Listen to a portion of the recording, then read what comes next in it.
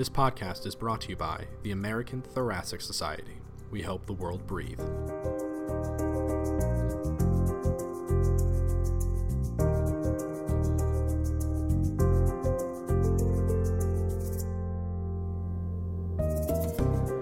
Hi, this is Ben Singer. I'm an assistant professor at Northwestern in pulmonary and critical care and an associate editor for the Red Journal. I'm Navdeep Chandel. I'm a professor of medicine and cell biology, also at Northwestern University Medical School. So, Nav, you are a world-renowned expert in metabolism, and I kind of want to get your thoughts about this resurgence of interest in metabolism and how it's made a comeback. What are your thoughts on that?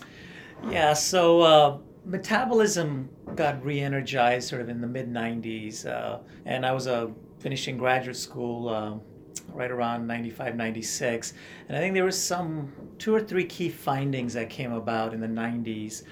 So I remember, you're too young to remember this, Ben, but the 90s was an exciting time because the full-blown revolution of molecular biology was here, which culminated at the end of the decade with the sequencing of the human genome.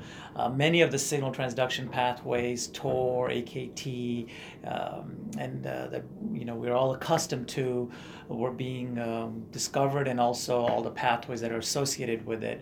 And then metabolism was sort of thought as a dead field, and it's sort of in the background. Most of the 20th century, we figured it all out, and now it was time to figure out the signal transduction mechanisms, transcription factors, epigenetic regulation. Yeah. But I think, thinking about that time, what were some key findings that started to capture people's attention and got someone like me super excited? Yeah. And so I did my PhD on the kinetics of cytochrome C oxidase, which is a complex in the respiratory chain. So this is just old school biochemistry. It's not that different, the experiments that I did that were done in the 50s or the 60s or the 70s.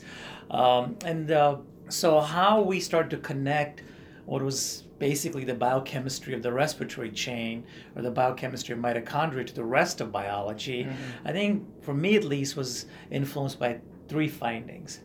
And the first one was by Xiaodong Wang and colleagues, who discovered that cytochrome C, which I used every single day in all my experiments because it's the substrate for cytochrome C oxidase. So it's classic. Cytochrome C oxidase takes electrons from cytochrome C and gives them to oxygen. Right. This is part of what's called the mitochondrial respiration. But what Xiaodong Wang and colleagues found was that if cytochrome C, which is always sitting in the intermembrane space of mitochondria, just by its location and got released into the cytoplasm, it caused apoptosis, caspase dependent cell death. And the C. elegans model of cell death or apoptosis that Bob Horowitz eventually won the Nobel Prize didn't have mitochondria at all. It was simply you receive death signals and caspases get activated, and there are things that are keeping those caspases from being activated, sort of negative and positive regulators. And it was a very simplistic but elegant model that Horowitz and others had made. But this was sort of weird. You had this protein that's sitting in the intramembrane space that gets released to kill you. Yeah. At the same time, this protein evolved to give you essentially respiration linked to ATP generation. So on one hand, its day job, as we call it, is to give you energy for life, and its night job sometimes is to kill you. Very bizarre.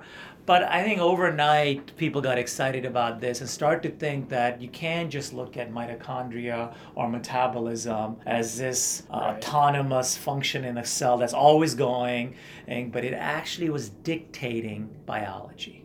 So that was one very powerful example, and it clearly had a huge impact on me. Yeah. A second one was when Greg Semenza discovered HIF1.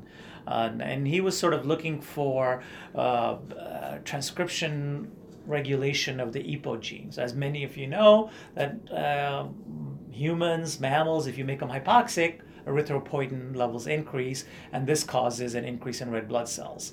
So, but molecularly, how you go from decreasing oxygen to the induction of EPO in the kidney or the liver was a mystery. And so basically discovered HIF1, hypoxia-inducible factor 1. I got the Lasker for this. this past year. The last was our sort of the American version of the Nobel Prizes.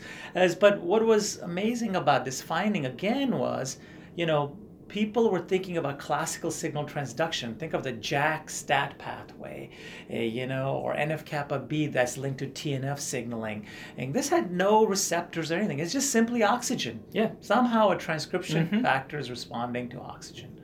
And so I think the idea, again, now a metabolite is linked directly to a transcriptional machinery was another exciting piece of the pie, right? And I think the third one, which comes more out of cancer metabolism, is when Qi Dang observed that the oncogene MYC, one of its target genes is LDH, lactate dehydrogenase. And he could show, at least in colony assays, you can have a MYC-driven cancer, and if you knock down or use a variety of approaches to inhibit LDH, those tumor colonies in vitro, using sort of colony assays, was a lot less. Sort of in vitro tumorigenicity was impaired. And so again, now you had the most dominant oncogene, MYC, connected to metabolism. You got oxygen connected to a transcriptional machinery, and you got this protein which gives you life, cytochrome C, that causes cell death. Right? But all of these collectively, I was sort of finishing my PhD with Paul Schumacher, and then I stayed on to do a postdoc with Paul Schumacher and Craig Thompson, who was really fascinated by a lot of this. Craig is a well-known cancer biologist, oncologist, head of Sloan Kettering Memorial Hospital, and of course Paul is your editor, well known for his work in hypoxia, both at the organismal level, at the cellular level, and this was sort of an exciting time. And during my sort of graduate school and postdoc years in the 90s, this was all sort of coming together conceptually. And then one of my neighbors, Celeste Simon, who's now the director of the Abramson Cancer Center at Penn, the scientific director, she reported the first knockout of HIF, which had a developmental phenotype, it had an angiogenic defect, and this paper came out in 1997. And that really sort of solidified that HIF is an important regulator of biology, physiology, and pathology. And so I was lucky. I had all these things going on at the same time, trying to make these connections of metabolism to biology in general. So when I started in 2000, by then, slowly, a lot more people were definitely interested in various aspects. And now, over the next 15, 18 years, it has just continued to get bigger and bigger. I would say the cancer metabolism people have really led this, and in this case, Craig Thompson deserves a lot of credit just by him proposing conceptually these connections and showing in his own laboratory how these connections between metabolism and cancer was related, has sort of been the blueprint for now other communities that are interested in metabolism, including immunometabolism, stem cell metabolism.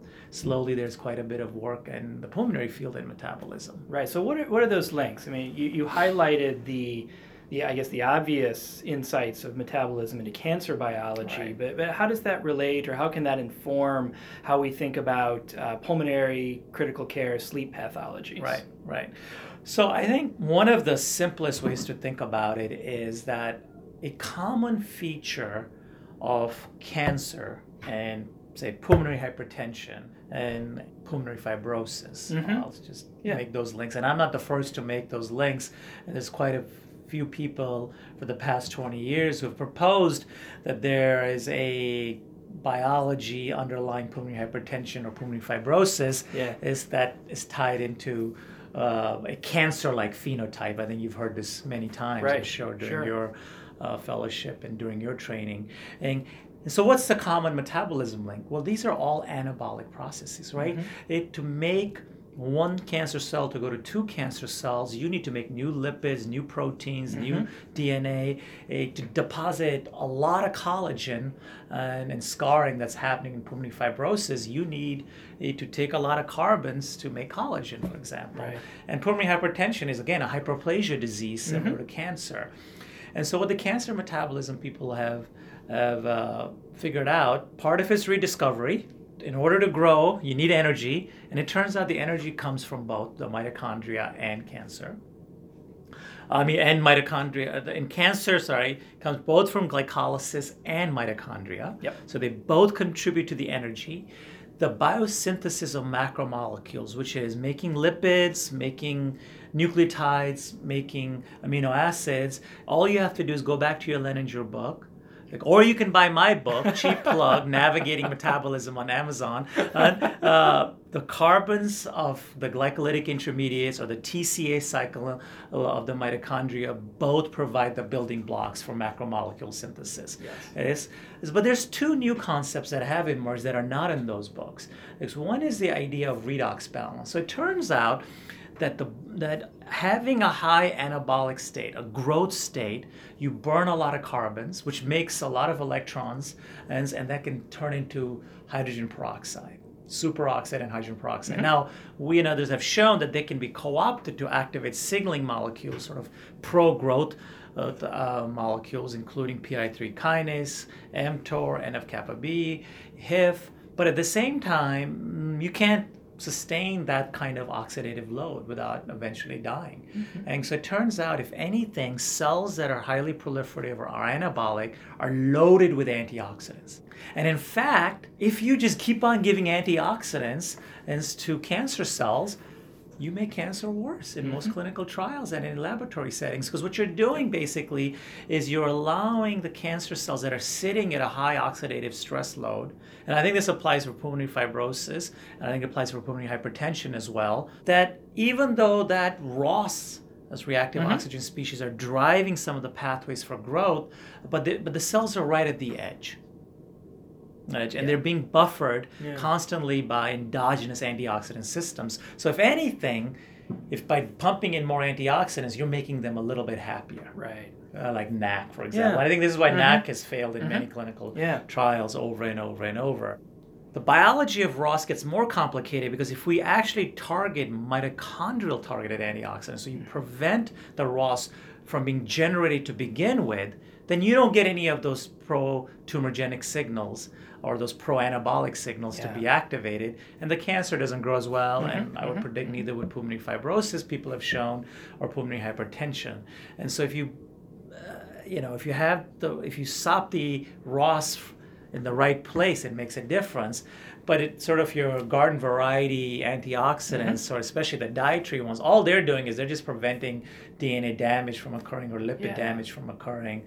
Vitamin E will do this, NAC will do this. Right. And that, if anything, is making the cells healthier. Yeah. These sort of more fit cells, for their environment. More fit in their microenvironment. Yeah. That's exactly right. And so I think that's new. And probably the thing that is the most exciting for me right now, and continues to be even going forward, is the interconnection with all these signaling pathways that people like, or all these transcription networks. Pick your favorite one: Notch, beta-catenin, HIF, NF-kappa B. They all co-opt metabolism. Yeah. Just like or mTOR directly phosphorylates enzymes in nucleotide synthesis or lipid synthesis. So signaling and transcriptional networks clearly feed into metabolic pathways. So that's quite exciting, figuring that out. More attractive is what we work on, which is, can metabolism strike back on signaling and transcriptional networks? Right. That's right. So in the old days, meaning when I was in the 90s, sort of learning about biology, the only thing that we cared about was phosphorylation as the main post-translational modification. Today, most of us sort of focus on the new post-translational modification, which is cysteine oxidation, acetylation, and methylation. Yep. Right? And especially acetylation and methylation, because they feed right into chromatin, which is something that you're very much interested in. As you know, DNA methylation is a very powerful way of controlling gene expression, as is histone acetylation and methylation. And all you have to do is, again, think about it. Oh, gee, that's acetylation, methylation. That's metabolism. Yeah, these are single carbon reactions, right? These are single carbon reactions. This is what our understanding of metabolism is based on. Yeah. So I have a joke that basically the mitochondria, which is your main source of providing acetyl-CoA, as well as providing alpha-ketoglutarate, which runs all the demethylase reactions. All of that chromatin epigenetics is basically an output of metabolism. I mean, that's a joke, but at some level, well, I really feel that way, and we're trying to make those links, and trying to figure that biology out is quite exciting. Yeah. So what are the next steps, right? I mean, we've kind of gone through a history of the underpinnings, this resurgence in interest in metabolism. We've kind of talked about the interaction of cancer biology and pulmonary biology. You touched a bit on the interaction between transcriptional control and metabolism, but what's the next frontier? I mean, where's this all going in the next 5-10 years? Yeah, so I think sort of in a cell culture models, we have a pretty good idea of what metabolism is doing in different conditions. We're now doing it in vivo more and more. So, or I think, and we're finding out the metabolism in vivo can be quite different than in vitro. All right, so that's a very important take home here, and I think there are now nice tools to probe this in vivo. But the other thing is, if you just step back from a public health point of view and look at are the diseases that are on the rise: autoimmunity, neurodegeneration, and certain types of cancers. Although there is a genetic component that might underlie this, the metabolic syndrome is another one. I think most people are more and more comfortable with the idea that changes in diet, environmental exposure, habits like smoking or lack of exercise, right? These things, and maybe you're changing your microbiome. All of these things are not necessarily causing direct mutagenesis of your genome, right? Right. What they do is they change metabolism. I mean, that is the one common theme, right? So if you inhale pollution, the first thing it does is it causes mitochondria to generate more reactive oxygen species, and they work as signaling molecules to release IL-6, which then increases sort of a more prothrombotic state. If you take lots of fructose, that's sugary sweet stuff that goes into your liver and can make a fatty liver and sort of drive pathology. And you can sort of do this experiment over and over and think about what is driving diseases. And I think many of us are excited by the idea that change in metabolism or metabolites is driving those. And the question is, what are those metabolites and how? And again, going back to this link that maybe those metabolites cause changes in epigenetics, for example, because the epigenetic enzymes all use metabolites to function. And so I think, there's this idea that the microbiome makes butyrate, and butyrate, as you know very well, is an HDAC inhibitor. Yeah, sure. All right, so there are these links. They're quite fuzzy, right? And I think historically, and I hope I'm not insulting any of the people in this field, but the field of diet and nutrition, has been a little phenomenological. It's been a little bit of a soft science, this field. And now I think in part because we didn't have great tools, but now with all the mass spec tools, we can start to think about how diet, nutrition, habits, lack of exercise is how does that all integrate it into changing your metabolism, which ultimately then might be either driving the disease or can ameliorate the disease. I mean, I think the best example, people always ask me, at dinner parties, what should I do to boost my metabolism? How do I live longer, healthier? I mean, let's be honest, the best thing is still exercise. Sure. Right? Yeah. Right. And what does exercise do? That's metabolism. I think we can all agree. Yeah. Right. And how exercise changes metabolites to cause a positive gene expression profile, which can release these magical myokines, as they're called, right? Muscle-derived hormones, which are good for your memory, your brain, your heart, right? I mean, how does that all work? Yeah. Right. And I think that's learning how that all works will maybe allow us to build ultimately better strategies. And by that I mean drugs. I mean, the sad truth is nobody wants to exercise. Nobody wants to eat that well. Right. We all want to have our cake and live like rock stars and pop pills and be done with. Okay, so we need a molecule that's going to. We need a molecule, because if you eat, if you eat a reasonable diet and you exercise, less, generally you do pretty well. You know that. You're Sure. a doctor, Yeah, right? right. But nobody wants to do that. So that leads me into the last question I'll ask, which is advice for grad students, postdocs, fellows, assistant professors who are looking for a project centered around this area. What are the specific questions, the specific areas that you would recommend the next generation start looking at? Yeah, this is an excellent question. I think a lot about this. I can just give you my own perspective of I looked around in graduate school. I mean, I was interested in mitochondria and metabolism, but I had an option after finishing my PhD, either to stick with it or go do something else. Work on signal transduction pathways, which was very hot. Or my colleague Celeste Simon was right next door. She was doing transcription factor knockouts. Yeah. She was using mouse genetics. So go down that road, And but everybody was doing that, right? One of the predictors of long-term success is, do you have a niche? The other one is you need to know how to train people. Because, I don't work in the lab. I'm only as good as the people in my lab. But really having a niche early on. And so my niche wasn't going to be kinases or phosphorylation or epigenetics or transcriptional networks. Because a lot of really smart people were doing that, I thought about working on mitochondria, not for bioenergetics, because that had already been done, right? Or even for biosynthesis of how macromolecules are building. But all this new stuff inspired by that release of cytochrome C, the story I told you, that maybe mitochondria release other things to communicate. And that's what we've been working on for 20 years. But, now there are meetings called mitochondria communication, mitochondria signaling. 20 years ago, our title was mitochondria signaling organelles, and that was sort of like, what? It's not ATP? It's taken us 20 years to convince people that there's a world beyond ATP that mitochondria do. And I think having that niche, you don't have to be the smartest person in the room. You just have to be the first person to say something interesting. And so I would look around and think of questions that are important for public health and for biology and as well, that not a lot of people are thinking about, right? I think I pointed out the exercise stuff. Yeah. Why is exercise so beneficial? Yeah. Right?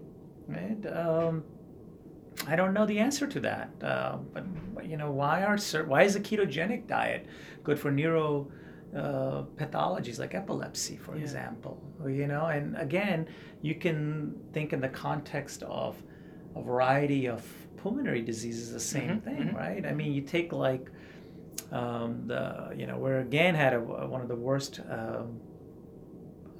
influenza seasons. Yeah, sure.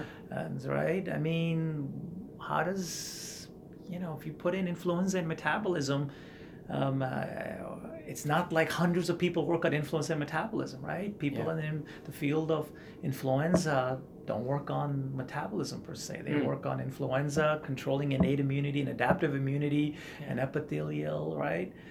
Regeneration. Yep. Right? I mean, as you know, in the ICU, if your lungs can repair and heal properly after injury, you get off the vent and you do better. Yeah. If you don't, you stay on the vent, and the longer you're on that ventilator, the worse off. That's right. Right? So is there a metabolic component to regeneration?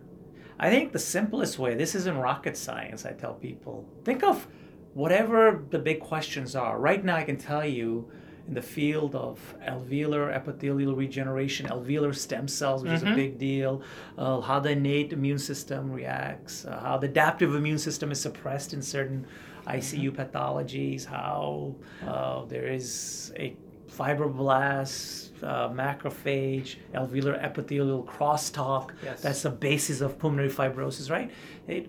Think about it from a metabolism point of view. Take that back. Right? Enough people are going to do transcriptional. Lots of people are going to do RNA-seq and ChIP-seq and ATAC-seq and all this other stuff. And learn about metabolism. A good friend of mine once told me that there is one big challenge with metabolism, and this will be my last point as a take-home. I don't have this appreciation because I've grown up in metabolism. It's my first language. In fact, molecular biology and everything else is my second, third language.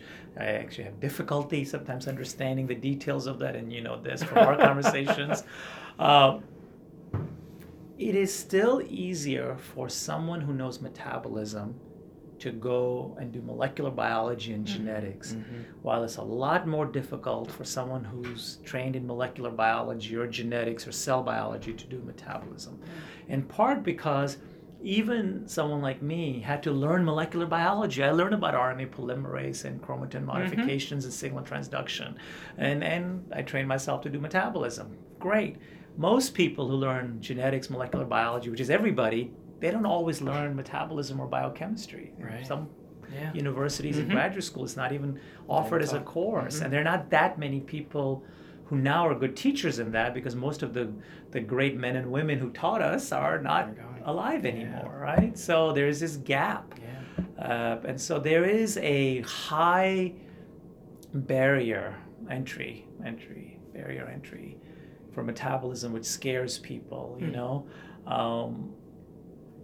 A friend of mine, the same one, said, it's easier to go into immunology, which also seems quite daunting, and, with all its jargon, than to think about metabolism, And then if you try to combine it like what we're trying to do now, which is immunometabolism, that's even more daunting. So I think that scares people off. But, buy my book. It'll teach you how to do it. It is a great book. Well, now, thank you so much for talking with me and demystifying metabolism a bit and making some of these really challenging concepts tangible as you always do. So thank you.